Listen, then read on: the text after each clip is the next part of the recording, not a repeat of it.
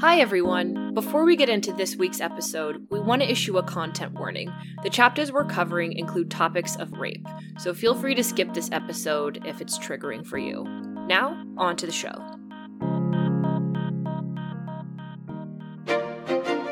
Welcome to the Pemberley Podcast, a podcast where we discuss Jane Austen adaptations, now covering Recipe for Persuasion by Sonali Dev. I'm Yolanda Rodriguez. And I'm Jillian Davis. We are proud partners of the Frolic Podcast Network, a community made up of your favorite voices in all of Romancelandia and beyond. Keep up with us on Twitter and Instagram at The Pemberley, and you can email us at thepemberleypodcast@gmail.com.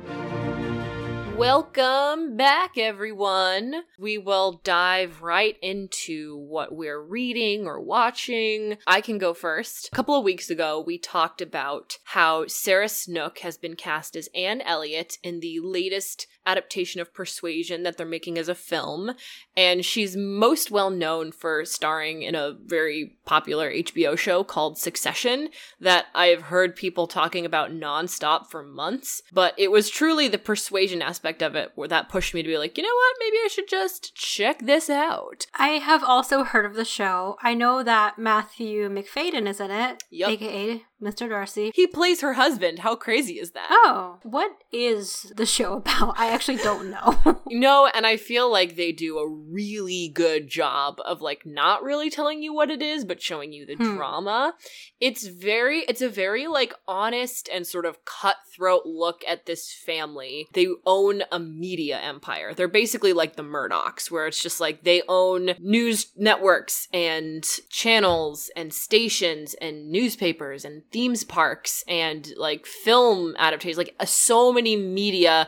They're just like an empire. And their father, Logan Roy, is the man who started it all. He's a very manipulative guy who gets his way every time. And he's got 4 kids. I mean, they all kind of have their own issues, but it's basically King Lear-esque in their struggle for not only power in the company, but also their struggle to earn their father's love. His love for them is tied to the success that they bring to the family and to the company. You know, they want to separate it, but they don't know how. I will say one of the main things I know about this show is that Nicholas Braun is in it, who plays, is it Cousin Greg? Cousin Greg. Actually, yes. What's hilarious is so Brian Cox is the actor who plays the patriarch Logan Roy, and I saw an interview with him on some talk show where he was like, a lot of the time I'll call Greg by his real name Nicholas because they're the same guy.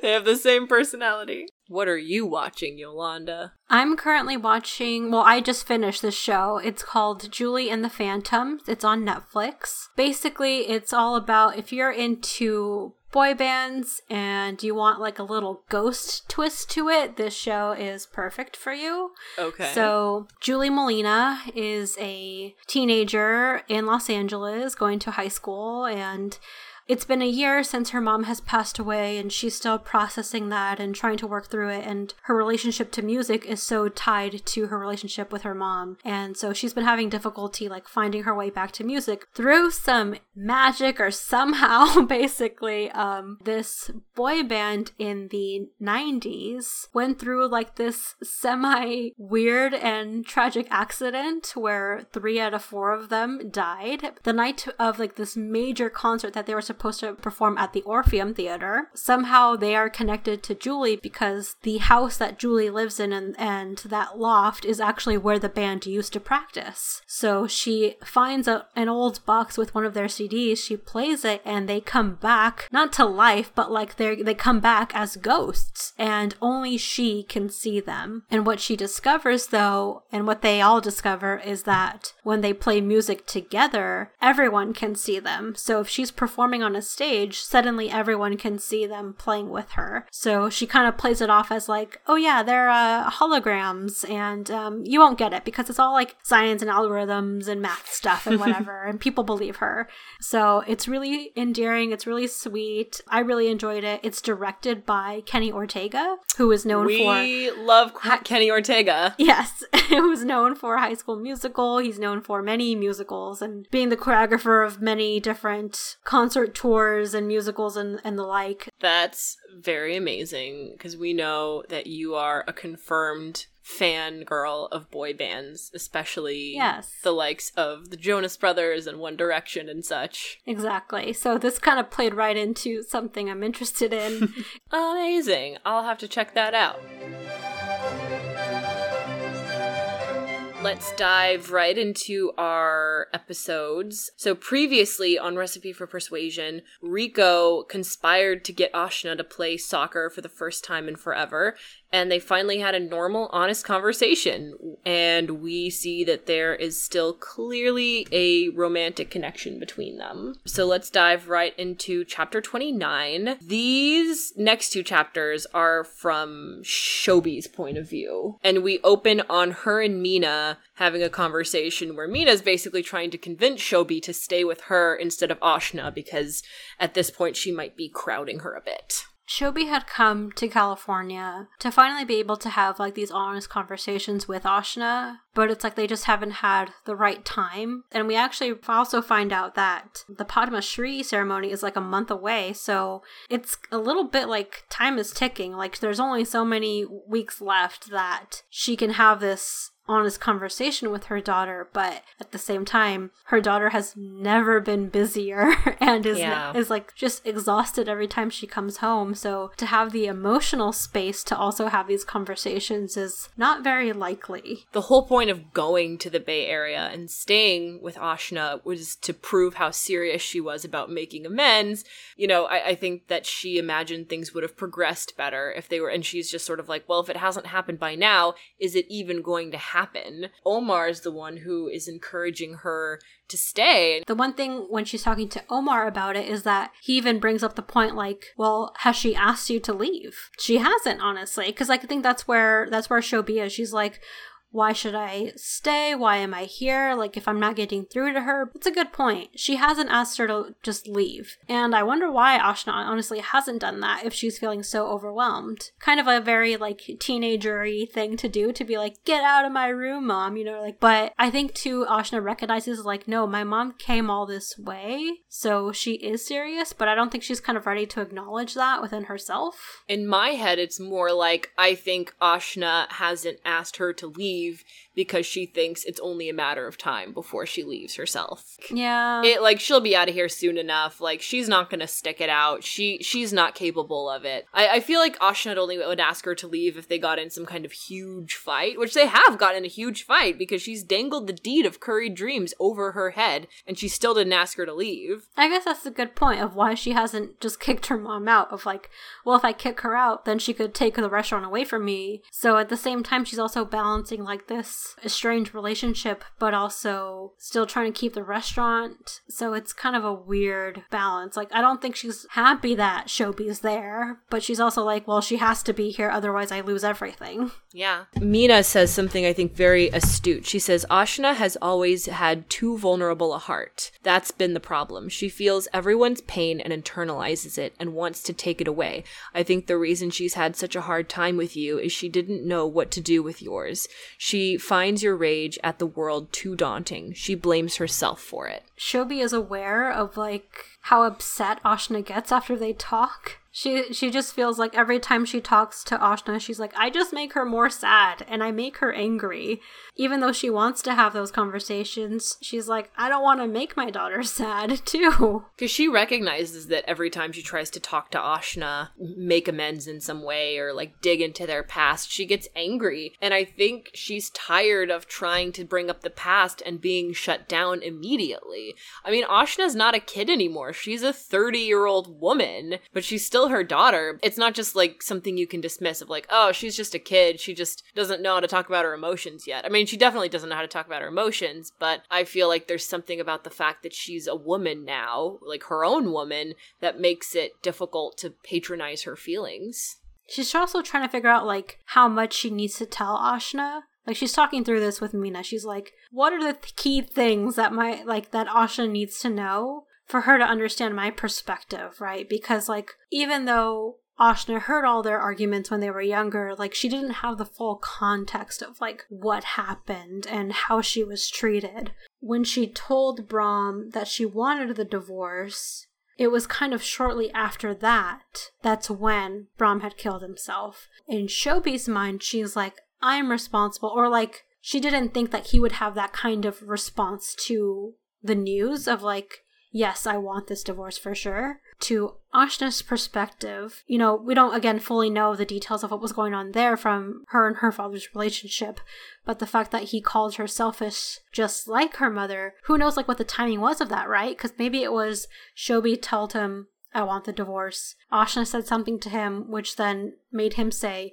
you're selfish just like your mother, which then drove him to make the decision he made. So it was kind of a combination of different things in his life that he felt like he couldn't go on anymore. But that's one thing where like Shobi is worried about telling her like, yeah, I asked for this and that's what he did, because then she's going to be like, oh no, Ashna's already blamed me for so much of what's gone wrong in her life. She's only going to blame me for this even more. So rather than having that close relationship with her, she's only going to be, she might completely cut me out of her life. What's crazy about this is I don't believe it is either woman's fault, but both of them feel so deeply at fault for his suicide. I feel like we see just how fragile he's so fragile ego, fragile emotions, like can't stand not being loved. And he tried so hard to control both of them for as long as he could. And they both tried to break away and have their own lives. And as a result, he ended his life. And it's just so much to deal with. If they had been able to talk to each other after that happened, maybe they would have been able to heal together too. Neither one of them have fully healed. In some ways, Shobi has been able to find comfort in Omar and move on and move past it and kind of forget about Brahm. But Ashna is kind of faced with it every single day as she goes to work at Curry Dreams. And the fact that both of them are unaware of how guilty they feel about it, or how, Shobi feels more guilty about the fact that Ashna had to deal with that too. There was an opportunity where maybe if they had a moment where they had talked to each other and processed it together and understood each other's perspective, this wouldn't be happening years later. But here's where we are, because they both don't realize how similar they are. The fact that they have compartmentalized so much of their lives to each other even. It is interesting that Shobi wants to get to know Ashna so much more and wants her to open up to her.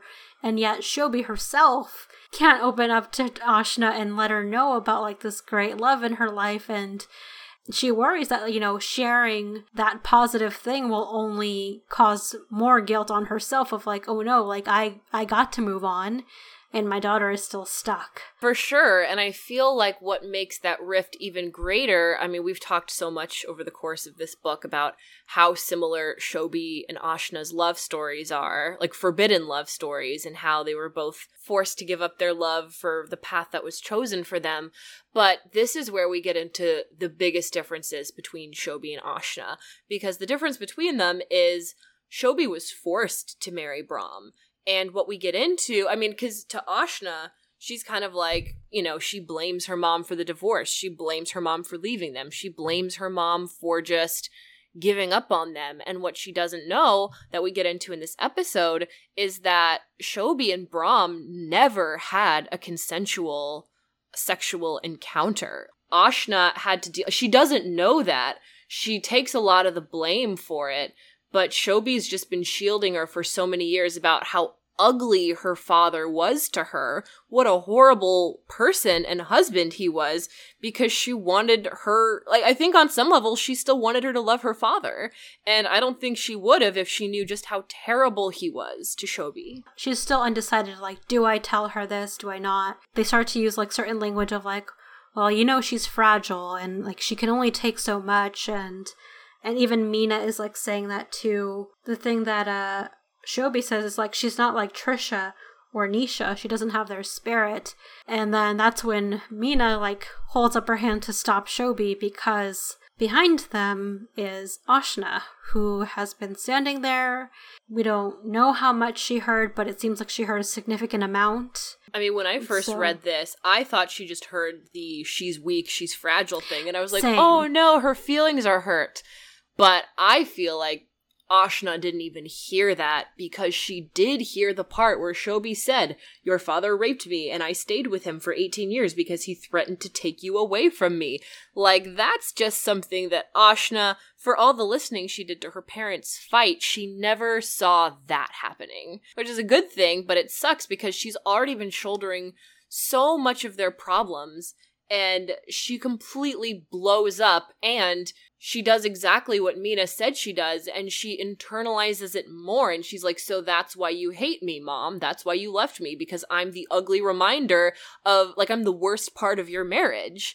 And what's horrible about that is it's the opposite. Ashna was the best part of her marriage. It was the only good thing that came from being married to Brahm, but Ashna's just so hurt by this. And on top of that, too, it's like Ashna seeing Mina there, she feels betrayed by Mina, too. Throughout her whole life, Mina has been there as like this motherly figure who's been on her side, who's been fighting for her. But then she realizes, like, oh, you must see me as weak, too. Or like, do you see me as weak? Does everyone always just tiptoe around me thinking like I'm just gonna explode at any moment? At least to Ashna, like, Mina had always been like the safe person to go to and to turn to for advice or strength or anything, and now suddenly she thinks she's weak? Like, that's gotta hurt too. Ashna feels like her whole world is crumbling down around her because it's like, one, her father isn't the man who she thought he was. She's now being aware of like the full trauma that her mother went through. And the fact that she realizes, oh, everyone treats me differently. And she's just like hyper aware now. She's like, oh, does everyone treat me this way because they think like I can't handle it? And because Ashna, for her whole life, she's been like, no, I'm strong. Like, I can handle anything. I can do things on my own. And she's like, oh, no one thinks that of me, though. Well, what's also horrible is she just keeps blaming herself because she says, how can it not be my fault? I'm the product of God, Mom. You stayed in marriage like that for me, then it is my fault. And then I think Shobi says something very poignant. She's like, it's Bram's and my fault. Mine because I didn't know how else to do this. Because I wavered when I should have been stronger. So Shobi's admitting weakness, like, but like she's coming from a very vulnerable place. And his because he was him. And society's fault for teaching him that it was his right. Because he was a man and a prince. And God knows what other unearned privilege.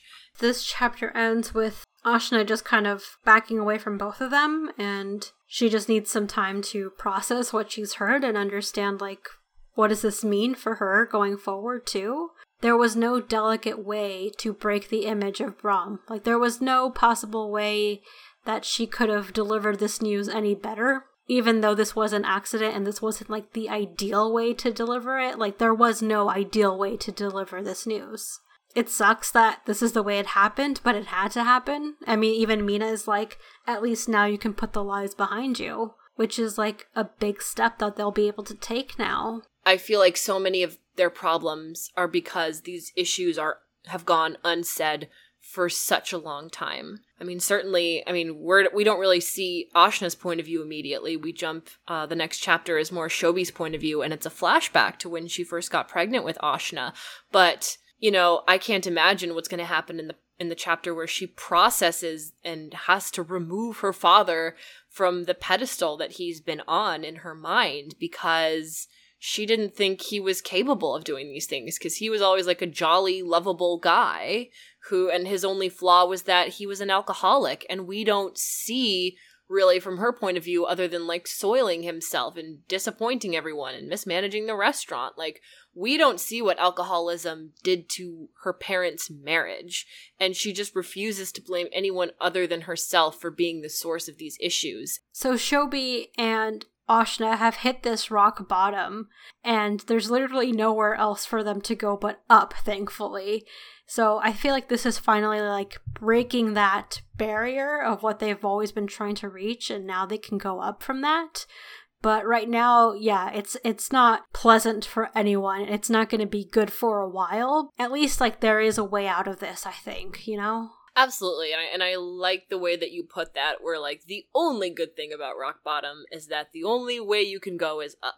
With that, I think that we can dive into chapter 30, which is also a really tough chapter to talk about, because it's a flashback episode where we do see Shobi and Mina when she was pregnant with Ashna. Basically, it starts off with she thinks of all the excuses that Brahm would use if she were to report him for domestic rape, which is like, I was drunk, I don't remember anything, she's lying, she's my wife. And so they're basically at an abortion clinic right now. And what's horrible is that the doctor thinks they're there because she's pregnant with a girl. But I guess she's like, no, I totally get it. Like, plenty of people come through here when they find themselves pregnant with girls. She kind of says it casually, too. She's got a smile to her face. She's like, it's a girl, right? Like, I know this. Like, you probably know this. And it's sadly like this thing that girls are devalued, especially if they're the firstborn, rather than having a boy. So that's sort of what this worker there thinks. She's like, oh, yeah, I've seen this. Don't worry, like, you're not the first one, sadly. That kind of clicks for something in Shobi because, you know, she came in here with the support of Mina, determined to do what she was going to do. But now she's like, what if it's a girl? And what if I make this decision to go through with this, especially when herself and Mina are two women who have grown up feeling unloved too, or like have felt rejected. Like, does she want to do that to this potential baby? And that's when she comes to the decision. Like, there's nothing really said between them, but she decides to just get up and they both walk out. And she, like, you know, from there she kind of decides, like, I'm never gonna make like this baby ever feel devalued in any way. I'm gonna make sure like she feels empowered and can make her own decisions even from a young age. I feel like what's so fascinating about this, one of the complaints that Ashna has had about her mother is she thinks she's really overdoing the female empowerment crusade, you know, especially because it's become such a hot topic of conversation in recent years that she's just like, whatever, my mom's all about empowerment, but not really, because she's telling me that my dreams don't mean anything and she doesn't listen. When really, Shobi was just so deeply affected by the fact that she went to get this abortion. It's almost like the idea that it could be a girl and it could have been a boy. Like, she doesn't have that information yet. She just knows that she's pregnant. I doubt that she's been to a doctor about it yet. This idea, she wants to prove that women can do more than just get married, that they can get their education, that they can pursue their dreams, that they can do whatever she wants. She wants to give this baby the shot that she never had. Which, like, then once Ashna is born, it feels like, you know, Shobi has been someone who's been incredibly strong throughout everything she's gone through, and it's not like she's ever given up her own fight, but it feels like once Ashna's born, she kind of regains more of that fight and more of like, you know what, now that she's born, I'm going to make sure like she has the life that she's meant to have. First up, I need to divorce Brahm. And second, I want to play cricket again because that was something she loved doing too. She was passionate about it. And she's like, I'm going to find my way back into the things that make me happy too. And that, you know, I can lead a life that my daughter would be proud of because I'm also pursuing my dreams. And I really like that she got that fight back when she had Ashna, because what we basically spent a lot of last chapter and others talking about is that Brahm used this baby to gain control of Shobi's life. I mean, I think she did a good job given her circumstances trying to like forge her own path, but she only had that when she was out of the country, because as soon as she was like in a house with Brahm, that's when he would threaten to take Ashna away from her and separate them and do this to her and accuse her of that. You know, in a lot of ways, I feel like she lost power from like having Ashna because suddenly she had this precious thing that she couldn't live without, and he knew that and he exploited that. And so it's nice to hear that she was equally empowering the fact that she wanted to give Ashna options and she wanted to give her a good life. She kept fighting for that because she basically uses the Rajay name to start her foundation, and she sees more than just herself and Ashna. Like, she does, like, her experience as like suffering from domestic abuse and bringing a baby that she didn't expect into this world is not unique to just her, and she sees that. And so she tries to really help other girls and women escape those situations through her foundation and her sports. You know, we see the difference between how each each of them use the Rajay name. Brahm uses it in a way to, in his situation, there's other people who are covering up for him and are using the power of the Rajay name to cover any mistakes he's made. In using Ashna against Shobi, really, he's still using the Rajay name against her, and so he always is using it for selfish reasons and for his own power, never for any good, really. In the opposite sense, you see Shobi, who, there's a specific instance she talks about where, like, a woman from her cricket team, I think, had come to her door and, like, was going through domestic abuse, and then she realized, oh, I can use the Rajay name to protect her. So then you see, like, this is a weapon that I can fully use to my advantage to help people. Brahm uses it to really just cover up mistakes and use it against people, and Shobi is using it in such a positive light to help so many people beyond herself. Absolutely. After that, we sort of learn that he was basically sent away to rehab, which is interesting because you get the sense from reading it that he was sent to rehab in, like, Switzerland and Paris, and then he, like, started his restaurant. So, like, she was in India and he was abroad in Europe for a long time. And you kind of get the sense that he was sent to a clinic for his alcoholism. I'm sure people saw the domestic abuse as a symptom of the alcoholism, when, like, I feel like the entitlement and the wealth and the freaking get out of jail free card was just as big a player as alcohol when he did these things to her.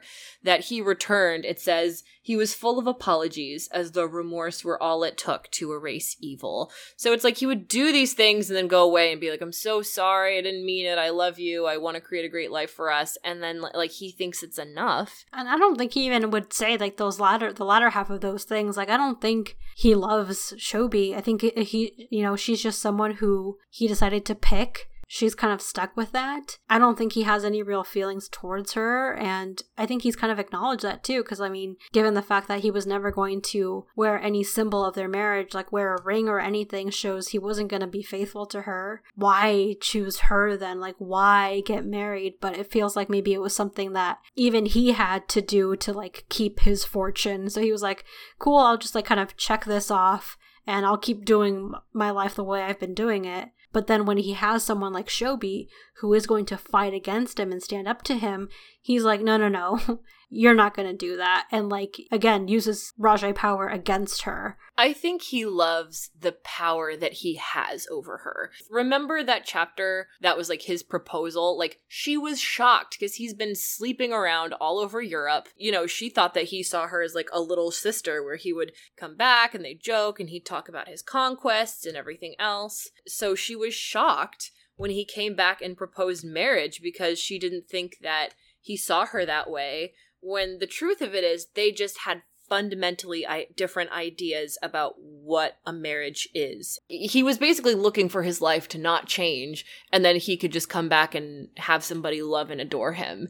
And I think he really hated and resented the fact that Shobi kept fighting back. Like, from the get-go, he's like, I want to marry you. And she's like, yeah, I heard that from my dad, and I just want to say that I don't want to marry you because I love someone else. Like, what? First of all, the fact that she would love anyone else is completely amazing to him, because he's just like, he's so in love with himself, he can't imagine someone not falling at his feet. But the fact that she, like, wanted someone who was, like, not one of them, who was, like, not wealthy, not Hindi, not from one of these families, he was just like, well, no to that. Like, that was his I think that he's just, like, so deeply, inherently powerless, like, because he's got the name and that's all. That's it. He uses it and he abuses it, and he abuses others, and he abused Shobi and he abused Ashna. And it's just so sad that Ashna has been blind to his abuse for so many years because he used that power to trick her into thinking that Shobi was the bad guy. Kind of plays into some of the decisions that Shobi then made in raising Ashna, because she was like, I want to raise her to never have to question her own strength and never question her worth. It says here, Shobi had always sworn that Ashna would make her own choices no matter how young, that she would hone her own spirit as she wished. I think that's great. I think that's great that Shobi really wants that for Ashna to kind of have that freedom from such a young age. But also I think it's maybe too much freedom for a kid, and especially as a kid who is in Ashna's case, divorced parents, of like having to make big decisions of like, do I go live in India? Do I stay with my dad? From such a young age, those are too big of a decision in some cases to make. Ashna was unintentionally hurting either parent when she made those decisions. You know, if she decided to stay with her dad, then Shobi saw it as like, oh no, I'm losing my daughter. And if Ashna decides to be with Riko, her father then feels betrayed about like what kind of decisions she's making. So sort of that freedom in decision, even though it's great from such a young age, I think like too, she needed that guidance from a parent too. She needed someone to like help her and be a parent, honestly. But she really didn't have that with either one of them. And we find out that when Brahm was on a hunting trip, he killed an endangered animal, and that got him arrested. You know, the Rajes had been paying to cover up his messes for his entire life. And because this was a repeat offense, they couldn't cover it up. So, like, he was publicly shamed and, like, for going to jail. Probably, like, not even among their circles for, like, killing an endangered animal, but for the arrest. And so they sort of, in order to escape the media attention, took solace in America. And that's why they, like, ripped Ashna away from her life there. Because remember, her life didn't start in the Bay Area. Like, it was nice that her family was already there and her cousins were there. They essentially had to go to the Bay Area with their tail between their legs, and Shobi saw how this affected Ashna. It's just so crazy that she still blames herself for so much. And then that's kind of when Omar comes back into her life. I mean, I guess the timing makes sense, right? Because, like, if this was, like, the one thing that the Rajes couldn't completely cover up, then maybe some of, like, the actual truth started to surface, and maybe that's where Omar was able to kind of parse through everything and be like, okay, what's actually going on? What's going on with Shobi? What's the truth behind it? And then be able to reach out to her and understand her truth. And that's how they found their way back to each other. So it's really like Brahm messing up again and again is finally what allowed Shobi and Omar to be together again. But in that same way, it's like, it's also that decision that drove Ashna to be thousands of miles away, and how their relationship changed forever as mother and daughter, because then Ashna stops calling her mom, she stops calling her mom, and it forever changed their relationship. So that's kind of the note that we end this chapter on, you know, like we're done with this flashback. We've seen how, you know, just kind of the genesis of Shobi's marriage to Brahm and how it was very scary for her to be pregnant, but how she doesn't regret Ashna for a single second, and kind of what happened after. So I'm really curious, like, whose point of view we're gonna see in the next chapters. These chapters were, like, probably the most emotionally heavy, too. Yeah. So I feel like as much as this is, like, rock bottom for